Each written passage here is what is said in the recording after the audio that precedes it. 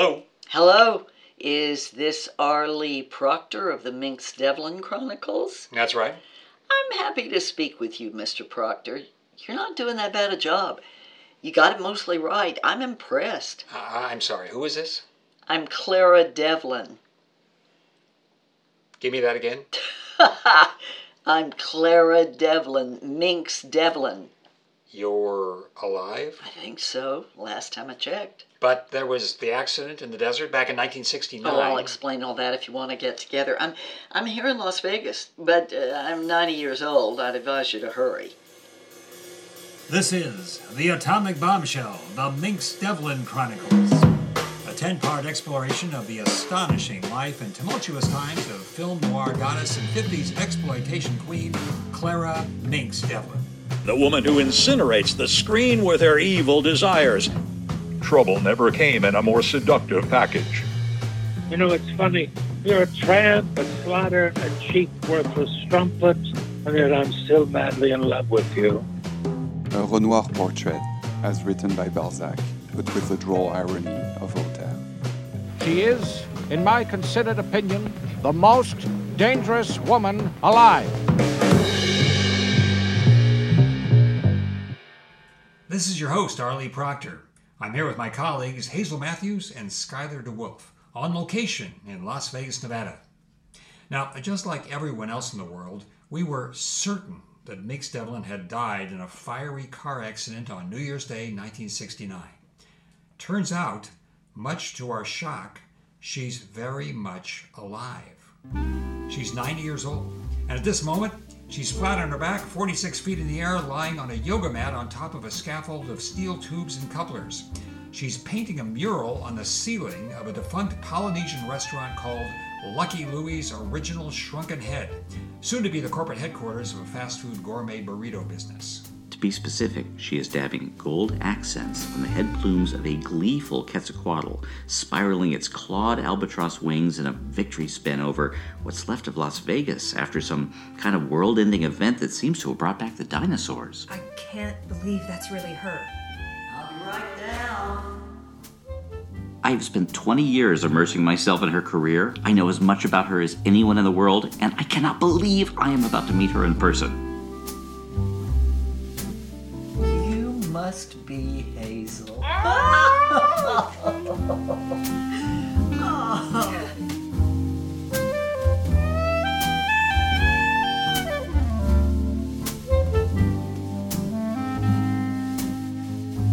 Okay, here we are in the Bugsy Siegel suite of the El Cortez Hotel and Casino with the recently undeceased star of this podcast, Clara Minx Devlin.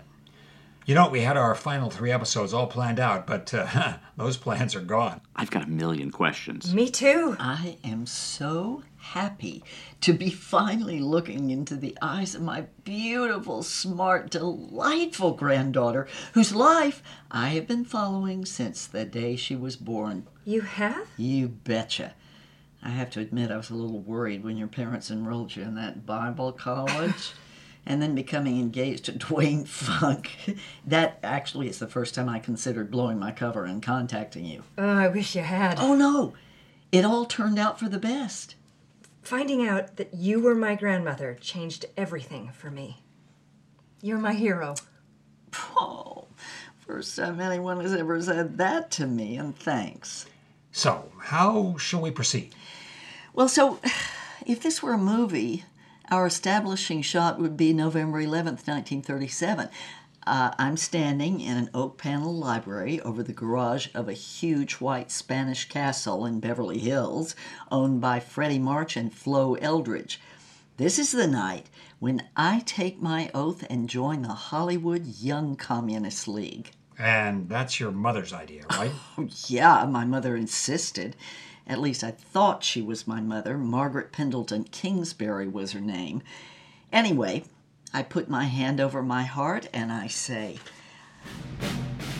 I, Clara Mooney, am now a young communist pioneer. I pledge my life to the cause of the positive abolition of private property so as to end human self-alienation and thus build a classless people's paradise where all people of every race, creed, class, and sex are equal. I will work hard, study hard, and devote all my energy to the communist cause. It's funny what you remember. I can't recall where I put my car keys in the morning, but I am word perfect on that silly oath I spoke one time 81 years ago. Now, this is the night you meet Hemingway, yes? Oh, right. You've already done Cuba. Yeah, a bunch of lefties were showing his documentary, The Spanish Earth, as a fundraiser for the Abraham Lincoln Brigade in Spain. I'd love to know something about your mother. My mother. She was a piece of work. I'm betting Mr. DeWolf can tell us something about Maggie Kingsbury. I can indeed. Margaret Pendleton Kingsbury was a prodigious writer and producer of soap operas in the 1930s and 40s. The New York Daily News called her, I love this, the sugar cookie Shakespeare of suds. At one time in the 30s, she was writing and producing 3 of the top 5 most popular daily soaps in America, The Endless Night, John's Other Widow, and her biggest hit, The Heartbreak of Daphne Brent. So what was she like? She was a force of nature. She was a rich, savvy, charismatic businesswoman who was also an ardent communist and a high-functioning alcoholic. On that night in 1937, Maggie bends down, slightly sloshed, to congratulate me on joining the party. Oh, darling, we are just so happy for you. I'm sure if your real mother were alive, she'd just be so proud to see how you've turned out. The little orphan girl makes good. Real mother? Exactly. Real mother. What the hell? I felt like I'd been kicked in the stomach. I stared at her, her eyes widened. She knew she'd blown it. I staggered to the bathroom to vomit my guts out, and then a maid held me in her arms until I passed out. Wow. So who was your real mother? What happened to her? Skylar, you'll be happy about this. Here are the missing Minx Devlin scrapbook numbers 1 and 2. Oh my God. This first one, be careful with it, it's kind of brittle, was started by Maggie herself. My life begins here on page 1. Thank you so much. I will be very careful with this. Here's a news clipping, Los Angeles Express, February 7th, 1932, and I quote, Slay Vixen in 3-way Cinemaland death rampage, Tot missing. You are the Tot? That's right. My mother, well, that is my real mother, was one of the Million Beauty pageant winners from Crib Death, Iowa, who came to Hollywood to become the next Clara Bow. Only when she got here, she found out what she was up against. She did some extra work, but her only talking role was in a grindhouse exploitation quickie called Vice Racket Vixen, hence the Vixen reference in that headline. I'm reading the article here, but I'm betting what really happened was a different story. Well, what happened was my mother was shacked up in a Hollywood boarding house with a hard-drinking vaudeville comic named Kendall Slats Randall. He thought she was banging another one of the boarding house residents, a Gower Gulch cowboy star named Bob Hooten, a.k.a. Rootin' Tootin' Hooten. I'm pretty sure Slats had been beating her like a drum for months, and this time he came at her with a knife. Hooten heard what was going on and barged in just as Randall shivved her in the heart. Randall turned the knife on Hooten and killed himself. At least that's what I remember now. You were there? You were in the room when your mother was killed? Yeah, I was. Oh, that must have been horrible. Well, now, I had no memory of it for 30-something years. That's why I thought Maggie was my real mother, because she's the first mom I could remember. So when did you finally remember what happened? In Mexico. Ah, Mexico, the lost years. Skylar, her story, her way. Yes, sorry. Continue.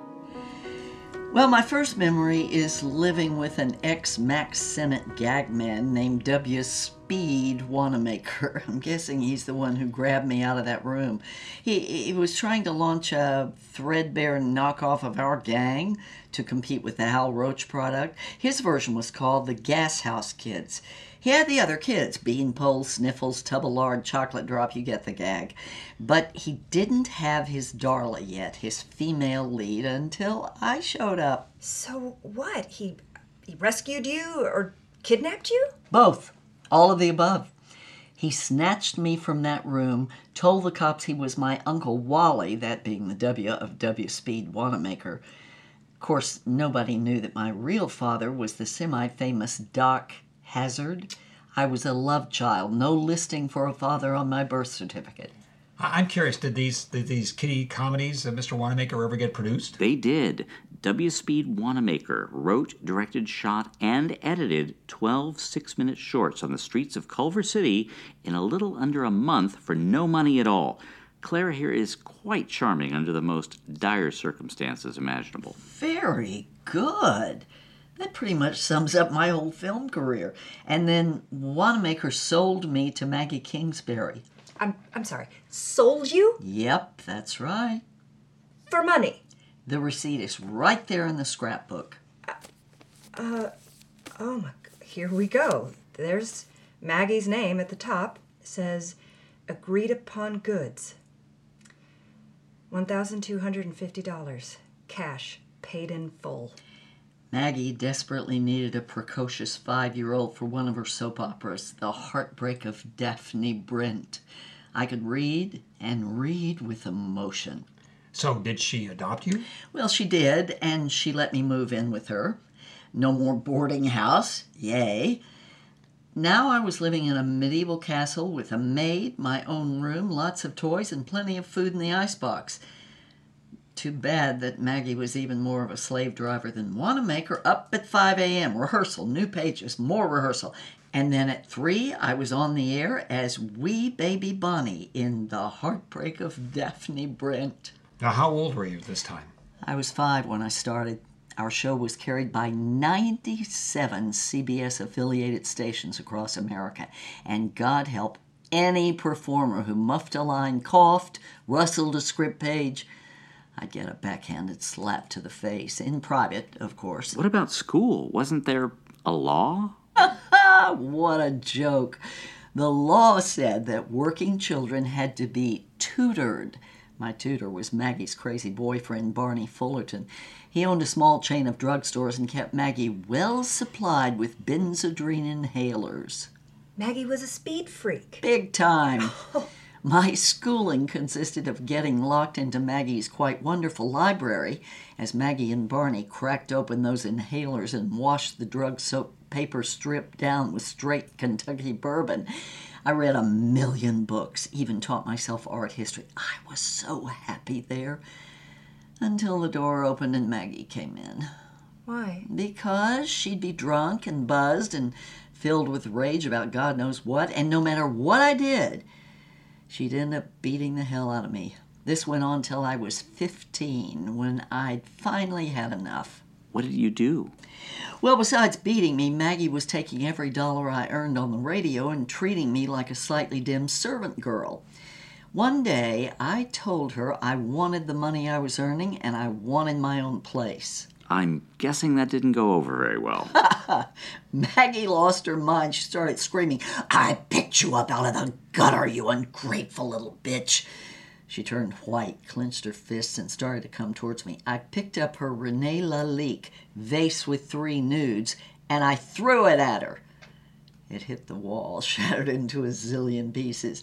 I knew my life was about to change. I raced up to my room and started to pack. Were you scared? A little, but, well, I figured whatever happened, it had to be better than this. Don't forget, I was a radio pro by this time. I could make money on my own if I had to, but I didn't have to. After a couple of hours, she and Cece Bliss came in and told me they were sending me to the Tom Paine Progressive Labor School in Philadelphia. Next morning, Maggie and I were crying our eyes out as she put me on that Union Pacific streamliner to Philly. My tears were tears of pure joy. After 10 years of plush servitude, I couldn't wait to get the hell out of there, away from Maggie. I was free.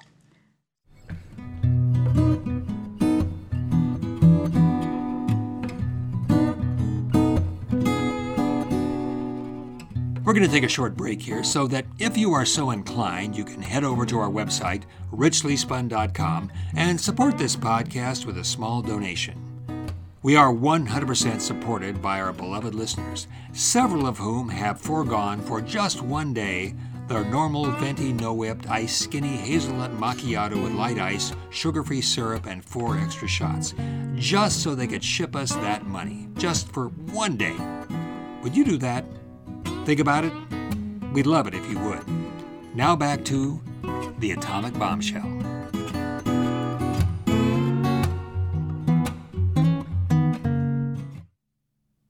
So this would be the first time you had ever been in any kind of real school. Well, I never got there. Never intended to, actually. Never gave it a second thought. The Streamliner stopped in Elko, Nevada at sunset, and something told me to jump off. I cashed in the rest of my ticket and pondered my options. One of my radio pals had been a hobo, and he told me the best place for a vagabond to get a night's sleep is the local graveyard. So I wandered into the Elko Civic Cemetery. I settled on a nice, cushy gravesite using my coat as a blanket. Just as I was drifting off to dreamland, I heard this bump. There were 2 guys digging up some poor bastard's coffin. Oh, wow. So what were they up to? Well, I thought they were poverty-stricken med students looking for a bargain skeleton, but as I got closer, I could see I was wrong. There was a skinny thug working for a chubby guy who looked like the bankroll man for a floating crap game. So I cleared my throat. They jumped 3 feet in the air. Finally, the beefy guy sticks out his hand and he says, "Herb Zuzman's the name. Would you entertain a proposition to join us in the hell for leather world of professional show business?" And that's how you met Herbert W. Zuzman? Right. At midnight, robbing a grave. That's everything you need to know about the man. He was a cross between a serial killer and a circus parade. Well, when I stop laughing, I say, "Sure, why the hell not?" So we sit in the back seat of his 1936 LaSalle while his henchman finishes bagging the cadaver. Seems Herbie is here in Elko on a 5-day movie shoot, and his leading lady, the part calls for a 16-year-old young woman who goes wrong, had just left him to headline on a Minsky burlesque runway. He asked me if I'm 21 because I have to be of age for this to be legal. And you were like, what, 15? Right, so I say, "Do I look 21? He says, "You look 16, which will pass for 18, which is close enough." Look, let's just leave the age part blank. In fact, to hell with contracts. They just make work for shysters. Let's shake on it. And then he fills me in on his racket. First he shoots the film, then he tours it around the country, 4-walling theaters and putting on a show. He says, "I don't suppose you'd consider joining our cockeyed caravan." I tell him I'd be delighted. He's shocked. I say, "Now think about it. I like sleeping in graveyards. You like robbing them. We were made for each other." And I guess we were. This is Jailbait Baby, your first starring role in a full-length movie. Yeah, that's right. I wanted to be a star in the worst possible way, and I certainly got my wish. You mean having sex with a hunchback? You've seen it! Loved it. Skylar, enlighten us about this masterwork of the cinema arts. I can bring it up on my iPad right now. This is horrifying. This movie has never failed when I've shown it to my Dangerous Films Club. Really? Mink's Jailbait Baby is now rightly considered a landmark in grindhouse exploitation, if for no other reason than it breaks all 10 commandments, and a few that Moses was too embarrassed to mention. The film opens on death row. Embittered good-time girl Floozy Flanagan, played by our girl Clara Devlin, is giving her final confession to Father McGillicuddy. Well, Father, it all started that fateful evening of my high school graduation, when the bubbles of that first forbidden champagne cocktail tickled my nose. We flash back to that fateful night. Bored with her goody-goody boyfriend, straight arrow Woodrow Truesmith, Faith Flanagan decides to have one night of whoopee with free-spending, fun-loving Rascal Ramsey. He talks her into a champagne cocktail. One shot of giggle water becomes 3, and Rascal hustles her to the local Roadhouse Gambling Club, owned by an oily con man named Wheeler Dealer Weems. She's coaxed into playing the crooked roulette wheel, and in a flash, she's $10,000 in debt to the house. Weems takes her into his office. I'll have that $10,000 now. But I don't have it. Then I guess I'll have to ask your father, the honorable mayor of the city, for it. No, you can't do that. It would ruin him. That's none of my concern. I'm calling him right this instant. No, please, there must be some other way. Perhaps you and I can, well, work something out? I'll do anything you say to get that money. Did you say anything? Anything.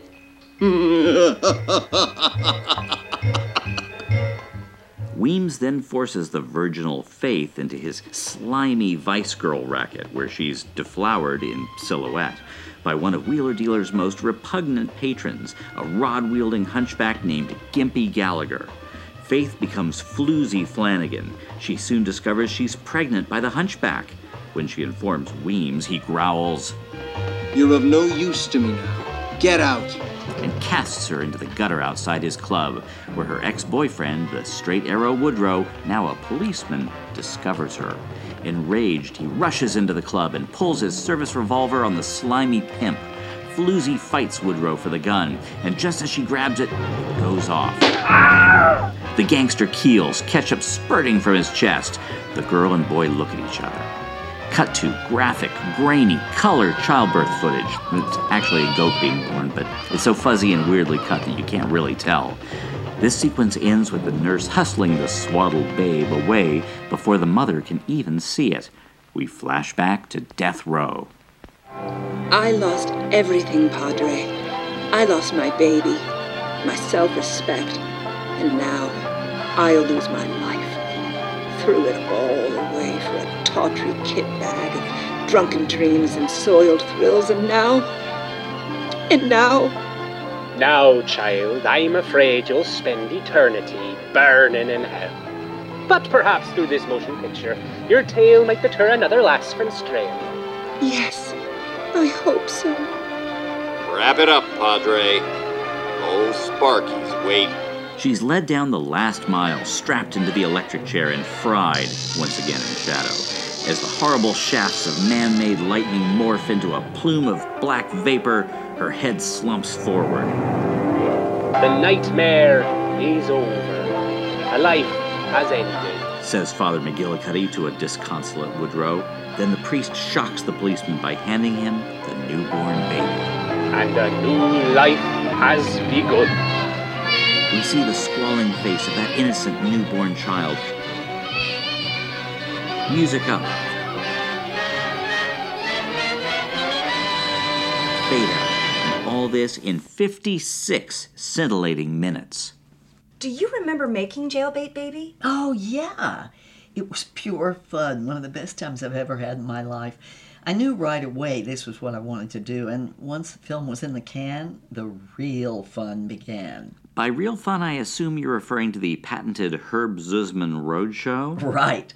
The 40 Thieves had this thing down to a science. In the next year, we visited 47 towns and put on 188 shows. Herb calls it a chump fleece. So could you, break down a typical week for us? Love to, honey. The big shows were on Friday and Saturday nights, so we roll in on Tuesday. That evening, we papered the town with one-sheet movie posters. Then on Wednesday night, Herbie Z screens the movie for a local press, clergy, quote, good government groups, and selected prudes and blue noses. The whole idea, of course, is to get them so riled up, they'll try to shut us down. And with any luck, the next morning's paper has a headline like, Local censors condemn screening, and clergy fear contamination of town morals by Vice Film. These are, by the way, the exact headlines Herb has suggested to local reporters after slipping them freebies. This creates such a demand that they can't stop us. So now it's Friday. Showtime, right? Yeah, right. Rubes for miles, cash only, first come, first serve. I sell tickets and Herb stuffs the dough into his money belt. Wow, all cash all the time. That's a sweet deal. Oh, you haven't even heard the best part yet. Oh, there's more? Well, after we get their ticket money, I dress up in my nurse's uniform, and Herb changes into his doctor's lab coat. Right at the climax of the film, as your truly floozy Flanagan is wheeled into the doctor's office for the shocking live childbirth, the projector shuts down and the lights go up. I step on stage and I say, "You are about to witness the most shocking event ever revealed to an American theater audience. The live birth by cesarean section of an actual illegitimate baby." Yeah, but everyone gasps. People are weeping. I continue. "Before this astonishing footage is revealed, we have an unprecedented one-time offer for you. Please welcome esteemed Dr. Socrates Cubbins, America's premier sex hygiene expert." Herbie, right? Of course. First, he acknowledges the courage of the audience, comparing them to, Moses, Galileo, Jesus Christ, fearlessly seeking knowledge and sharing wisdom in the face of ridicule and ignorance. And then he uses the following words in a short paragraph, swear to God: gonorrhea, menstruation, impotence, syphilis, masturbation, nymphomania, aphrodisiac, testicles, lesbianism, incest, sodomy, and orgasm. All in one sentence. Now that they're in shock, he offers these fine people an educational booklet entitled "Forbidden Secrets of Sex Hygiene, What Every American Must Know." Available tonight only for this one performance in this one town for just $1. I race up and down the aisle selling these booklets out of a black medical bag. They cost less than a penny to print. So this last cash grab is pure profit. And we rarely sell fewer than 200 at any given performance. Once we pried the final dollar out of the hands of these thrill seekers, we unspool whatever childbirth footage we could show without getting arrested. 6 shows in 2 days. That is a nice little cash grab. You betcha. We'd wrap on Saturday night and drive all night to the next town, high on the adrenaline rush of getting away with it. We'd take Sunday off to count the money, and by Tuesday, we were back in business in the next town. In years to come, Jailbait Baby will be re-released under the titles Sex Racketeers, The Sorrowful Strumpet, Youth Gone Mad, and The Passionate Pushover, and a couple of other names I haven't even tracked down yet. Oh, such fun! But everything ends. We were enjoying another sold-out Saturday night at the Chickamauga Theater in Melvindale, Tennessee, when Herb turns to me and says, "This is it, doll. I'm full in this hustle." I was shocked. Business was great. I asked him why. He says he had an offer from Hollywood to crank out some crapola for PRC and asks me to come along. The Spider Gal films? That's right. So, Ms. Devlin. Hey, call me Clara. Okay, Clara. Now, you've been listening to this podcast. What haven't we covered? What would you like to share with us? What do you think, Hazel? Well, I'd love to know about your love affairs. Who you loved, why, how each one turned out, and how you felt about it. I can do that.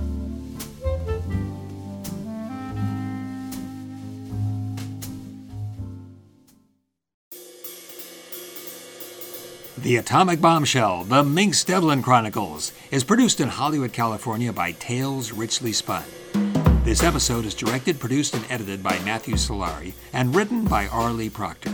Co-producer Kevin Whitaker, artwork by Rowan Proctor. Special thanks to Caitlin Mulder, Stephen Smith, Nancy Linehan Charles, John Roden, Will Reinbold, and Brad Shelton.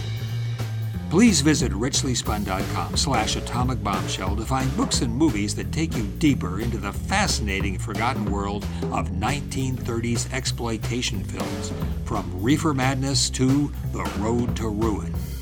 And at the website, you can now order The Atomic Bombshell, Minx's sensational memoir as told to her granddaughter, Hazel Matthews. It dishes the dirt and names the names. Join us next time for episode number 8.